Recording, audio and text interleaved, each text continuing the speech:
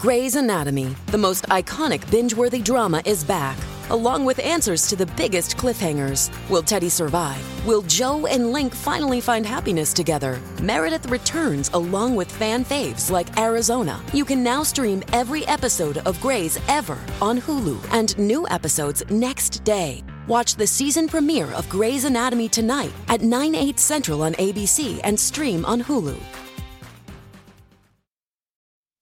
Less than a year to Election Day, and Joe Biden is still the Democratic nominee with no real challengers except for that Dean guy from Minnesota and Gravity, of course. But those things aside, he's got another problem. His own party does not want him to run. And his approval rating, well, it's as low as the kiddie stairs he uses to board Air Force One. In fact, the latest Gallup poll has him sitting at 37%, which is the lowest at this point in the election cycle since Jimmy Carter in 1979. According to a recent ABC News poll, 76% of Americans believe the country is headed in the wrong direction, and yes, that includes Democrats. Still, some Democrat surrogates are trying to work some wizardry and make fetch happen. How, you ask? Well, by insulting the intelligence of their most loyal voting bloc. Take a listen. Here's the deal. Perception is reality. And so when you look at the data that was provided in this poll, it talks about how people feel. And when people decide whether they're going to the poll or whether they're not going to the poll, it's all about how you feel in that moment. And so while the facts may not align with their feelings are dictating their reality. Their reality is that they said that they feel better or they felt better when Trump was in office. But we've been trying to push back. We've got some very popular African-American artists that are out here saying things like, oh, I got checks when Trump was in office. I want those checks again, not understanding that that really came from Congress. So we've got a couple of things, the perception issue, and then we also have an issue as it relates to civics in this country and people not understanding exactly how any of this works. Yeah, Democrat Representative Jasmine Crockett believes that Joe is losing support in the black community simply because those voters don't understand their own situation enough to know that their situation is actually great. Yeah, that must be it. Black voters who can't afford gas and groceries just don't understand how those things work. Well, count the rest of America in that group because we all, except for the illegals we are subsidizing, of course, fail to see how our lives have improved under the leadership of Brandon, and numbers don't lie, folks. Both Donald Trump and George H.W. Bush had higher approval ratings 1 year out from Election Day, and neither got reelected. So, yeah, it's not looking so good. Even by New York Times standards, Biden is in trouble. Donald Trump is actually leading Joe in 5 of 6 swing states. But before the mega fan club gets too excited about this, let me caution you. That same poll shows a generic Democrat beating Trump by 8 points. More on that in just a moment. But here is another word of warning. That same New York Times Siena poll also shows that a Trump conviction, he's been indicted on 4 separate occasions so far, throws a mega-sized wrench in all of this too. Even against Biden, as it stands today, a convicted Trump would have very little chance or pathway to victory. So again, only Trumpers, cover your ears because you're not going to like this. If the Democrats run someone other than Joe, like, I don't know, this guy, we are in trouble. And even if they run Sleepy Joe, if Trump is convicted, we are also in trouble. Now, imagine if they run someone other than Joe and Trump is convicted. We have a snowball's chance in hell, and that's just the honest-to-God truth.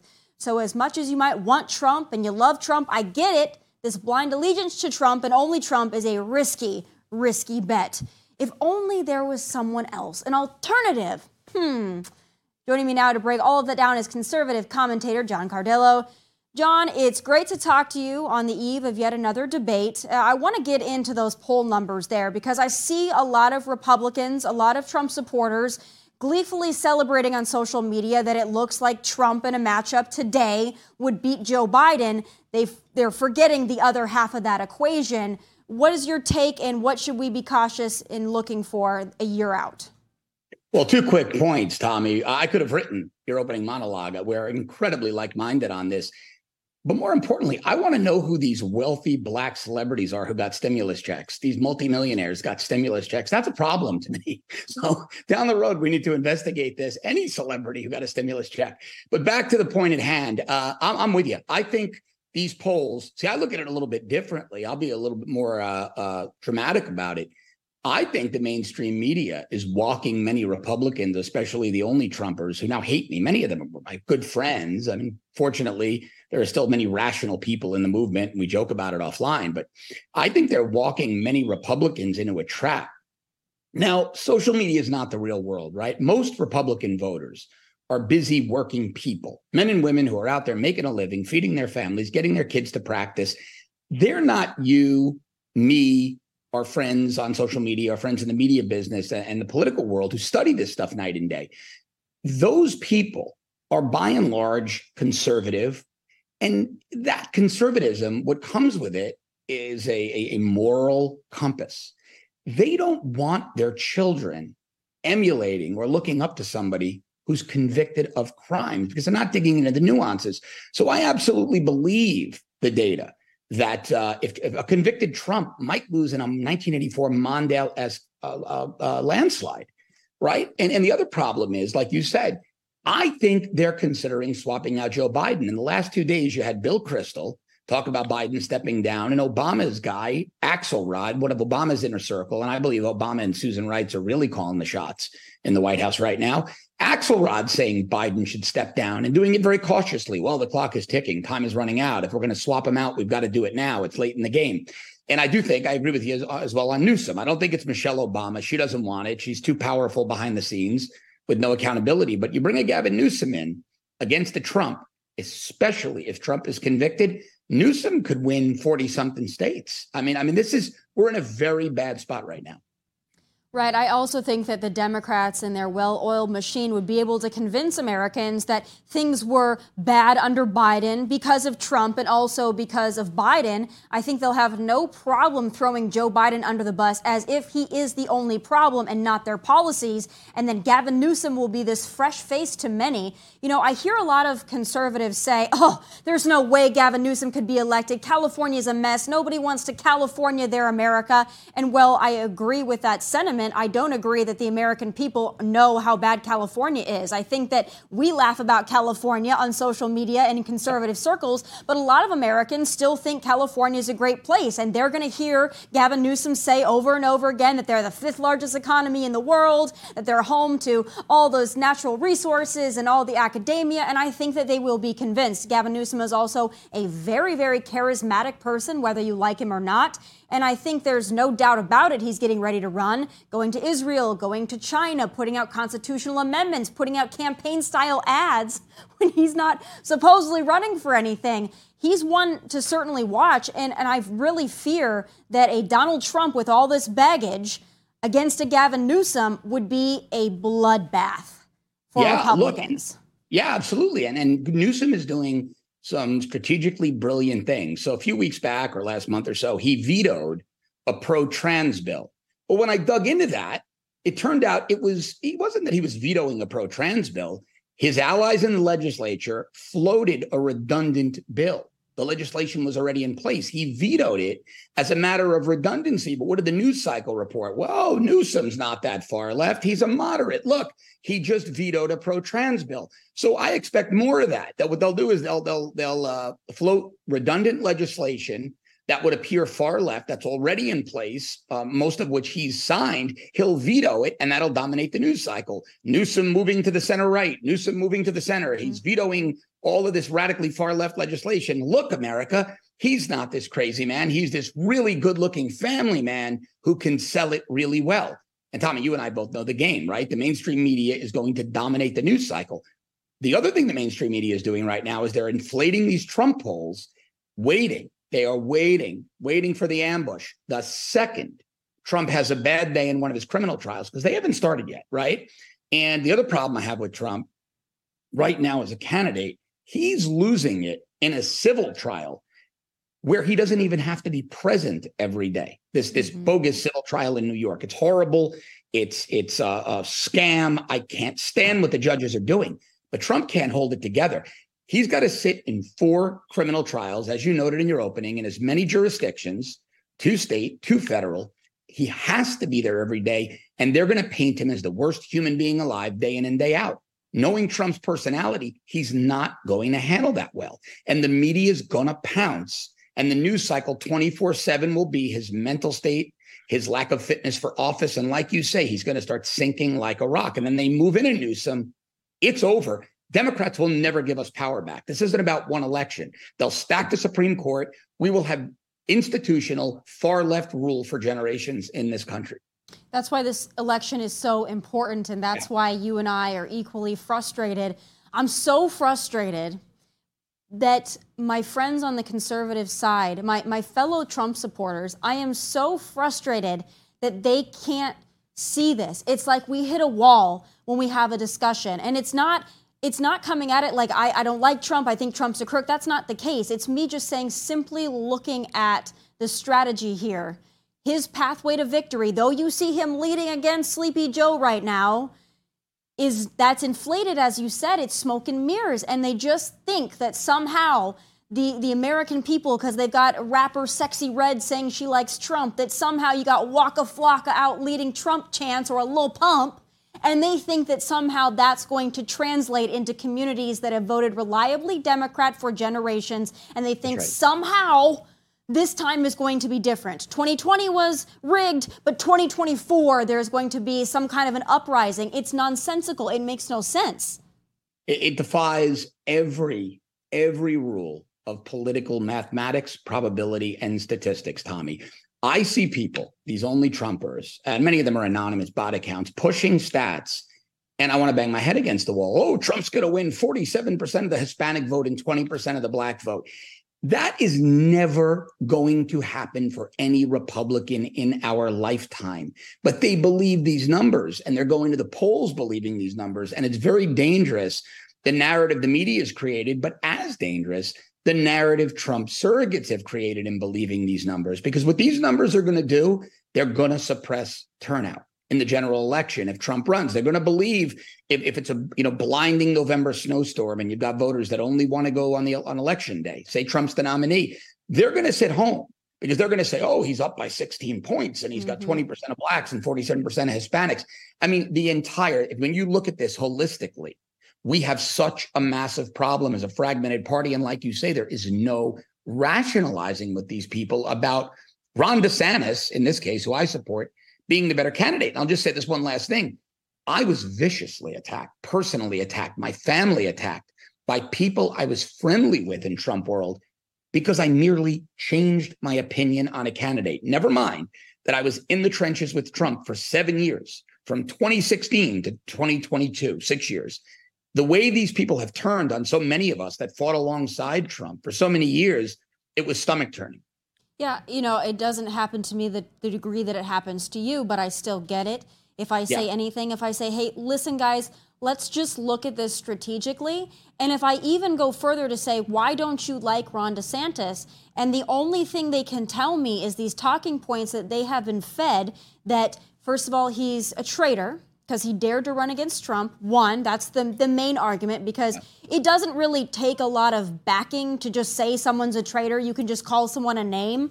But furthermore, what they say is, well, the rhinos are supporting him. He's being funded by the Bushes and Paul Ryan likes him, so he must be bad. When you hear these talking points and you want to have a conversation with Trump supporters to try to debunk some of these things that they have really been conditioned to believe about Ron DeSantis, what do you tell them to maybe start to change their mind or at least somewhat accept reality? Well, I can tell you exactly what I tell them. So I know Ron DeSantis, right? I had this conversation with the governor a couple of months back, and I was joking. We were at an event, and I said, hey, what time are Ryan and Rove getting here? And he starts laughing. He says, I've never met Karl Rove in my life that I remember. He said, I have not spoken to Paul Ryan since I left Congress in 2018. And the Jeb Bush thing is so preposterous, Tommy. He showed up at the inauguration because he's a former Republican governor of Florida. That's tradition. Other governors showed up as well. Rick Scott was tied up. He didn't make it out, but that is tradition.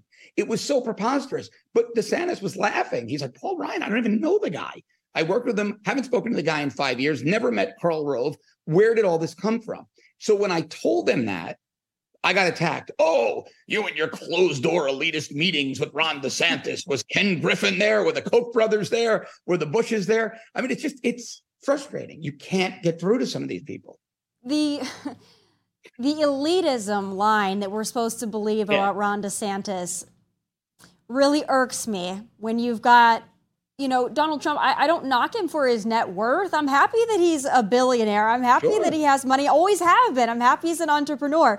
But to classify Ron DeSantis as an elitist over Donald Trump, who has a private plane and towers with his name on the side, that's an interesting argument to make when Ron DeSantis has been very middle class for all of his life, really.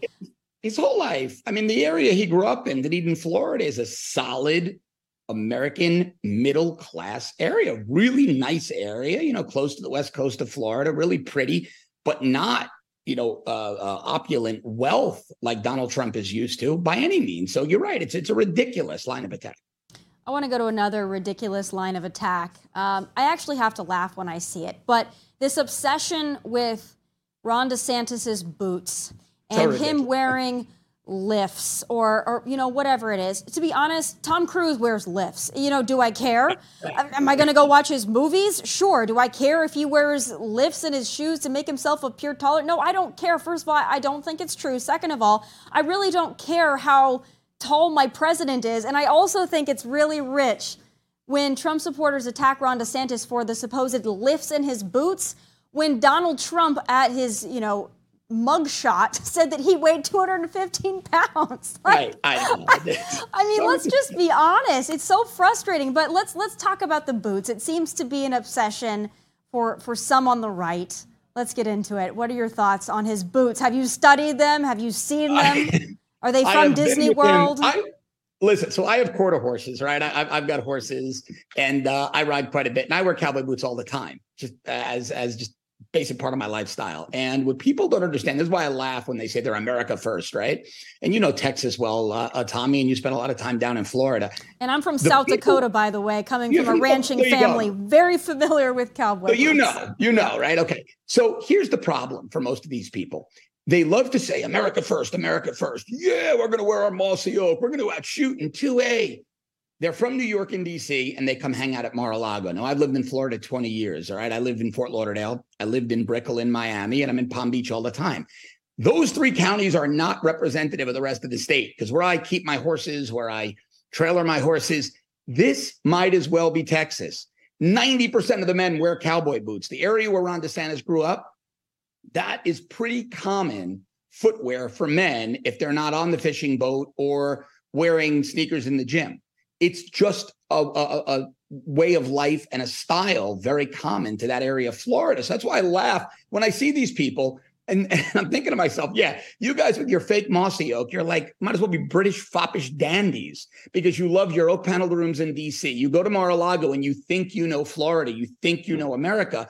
It is so ridiculous. But as a guy who wears cowboy boots, I've been around Ron DeSantis countless times wearing them. I'm pretty confident there are no lifts in the boots. Because I've seen him in running shoes as well at the governor's mansion, and there's not that much of a height disparity. And who cares? I mean, my God, who cares? And then when they go after him for sweating at the debate stage, it's like, yeah, I mean, again, I tweeted this out and the Trump supporters hated this, and it's not for me, it's not because I want to go after Trump, because it's not that. It's just more like hey, you're taking cheap shots that are stupid. I tweeted out the last debate when they were making fun of him for sweating and putting on makeup. Donald Trump wears pounds of bronzer. So to make that attack, if you're a Trump supporter, and say, oh, look, Ron DeSantis is getting makeup, Donald Trump wears more bronzer and spray tan than I do. I mean, let's see, pot calling the kettle black. It's not making sense. It's moronic. So when they brought up the height thing, I tweeted out a photo of Trump pinning the Medal of Honor or awarding the Medal of Honor to a Delta operator who was about 5'6", and the guy's a legend in the special operations community. My point was, are you going to tell me Donald Trump is a more ferocious operator than this guy because he's 6 inches taller? I mean, it's preposterous. It's so stupid, but it's also very telling. Look, take the Kim Reynolds endorsement in Iowa. They told us it doesn't matter. It doesn't matter. Oh, she's a nobody. Nobody cares. And then Trump and his surrogates spent 24, now going on 48 hours abusing and attacking Kim Reynolds. I mean, if you're at 50 points ahead of a guy, and if these endorsements are so irrelevant, you don't go down these baseless attack lines like height. So there's a lot going on behind the scenes that I think makes Team Trump very nervous. So last question for you. We are getting closer and closer to Iowa. Yeah. What do you think the chances are that DeSantis can take that state? Look, I think it's pretty good. Kim Reynolds, I don't know her well, but I've gotten to know her a little bit. And she's a very smart woman, a very strategic woman, and knows Iowa really, really well. I mean, she probably knows it as well as the people like Steve Deese and the others who have been studying Iowa politics their entire professional lives, if not better than them, because she's won twice. She's beloved there. I can tell you that. I know many people that are in the local county parties there, and a couple of first responders there, right, haven't been law enforcement.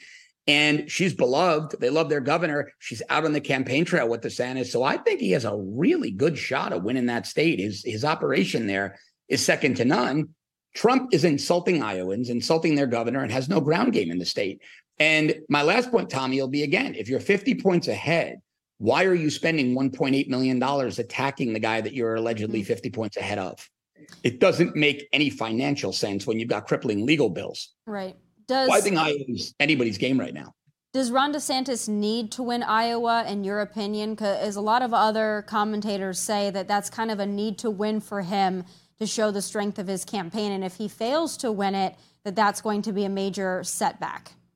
Yeah, look, I think he needs to win, but I will say even if he came in second but was close, within like 5 points, that would be energizing as well. But I think a win would really start to turn some things around. Now, remember, Iowa's in January. The criminal trials are going to start. So a Ron DeSantis win and some indicators that one of the criminal, I'm not saying I want to see Trump prosecuted. I do think these are sham prosecutions. That's my caveat. Yeah. But the trials exist. And I think a Ron DeSantis win in Iowa and some bad courtroom days for Trump, and the primary is on its head. Right. Well, we're getting close now, a year out, I can't believe, till Election Day. Yeah. A lot of things going to happen in the next several months. Like I expect Gavin Newsom to step up to the plate. So we'll see if he's finally going to come out from behind the shadows there.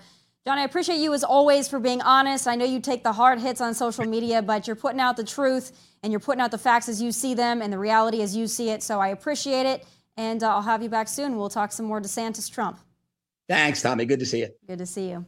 All right, a few pages of the manifesto belonging to the trans shooter who shot up and murdered 6 Christians at Covenant School here in Nashville has been reportedly leaked, and it's even darker, even more anti-white than we could have suspected. It's time for Final Thoughts.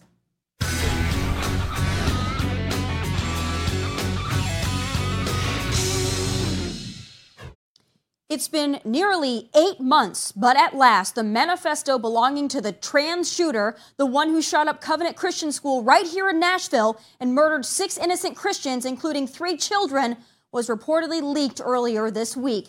Here's a refresher. 28-year-old transgender Aubrey Hale infiltrated the Covenant School on March 27th on a quest to slaughter innocent Christians. Her rampage came to an end after brave Metro Nashville officers took her down. We knew shortly after the massacre occurred that several journals belonging to the shooter were uncovered, but authorities and even lawsuits went to great lengths to keep them from the public. Why, you ask? Well, the contents, of course. So let's get into that content. The long-awaited and long-buried snippets from that manifesto expose a motivation and driving force behind the slaughter that is even darker than we've speculated. At least the pages that are now public, which so far no one has denied, are authentic. The scribbles titled Death Day discuss the trans shooter's desire to kill white people with white privileges. The shooter also gloats about being ready to kill and ready to die doing it. And those are just the parts I can read aloud to you on this platform. Let's be clear. These writings were never released by the authorities, as is typical for other manifestos, written by the more advantageous to the narrative perpetrators. These 3 pages were leaked by conservative pundit and host Steven Crowder. We don't know who gave him these pages, but you know what? Thank goodness he has them. It's BS that these writings have been hidden for this long. The public deserves to know what motivates hate. And guess what sure as hell appeared to have motivated this shooter? Racism, all right, against white people. And guess what? The desire to gun down white people is indeed racism and is indeed a hate crime. Just not the racism that fits the left's favorite narrative, which is why they don't want to talk about it. And isn't that sick? Sick that the left hoped this manifesto never saw the light of day. Why coddle racism? Why coddle anti-whiteness, bigotry, hate?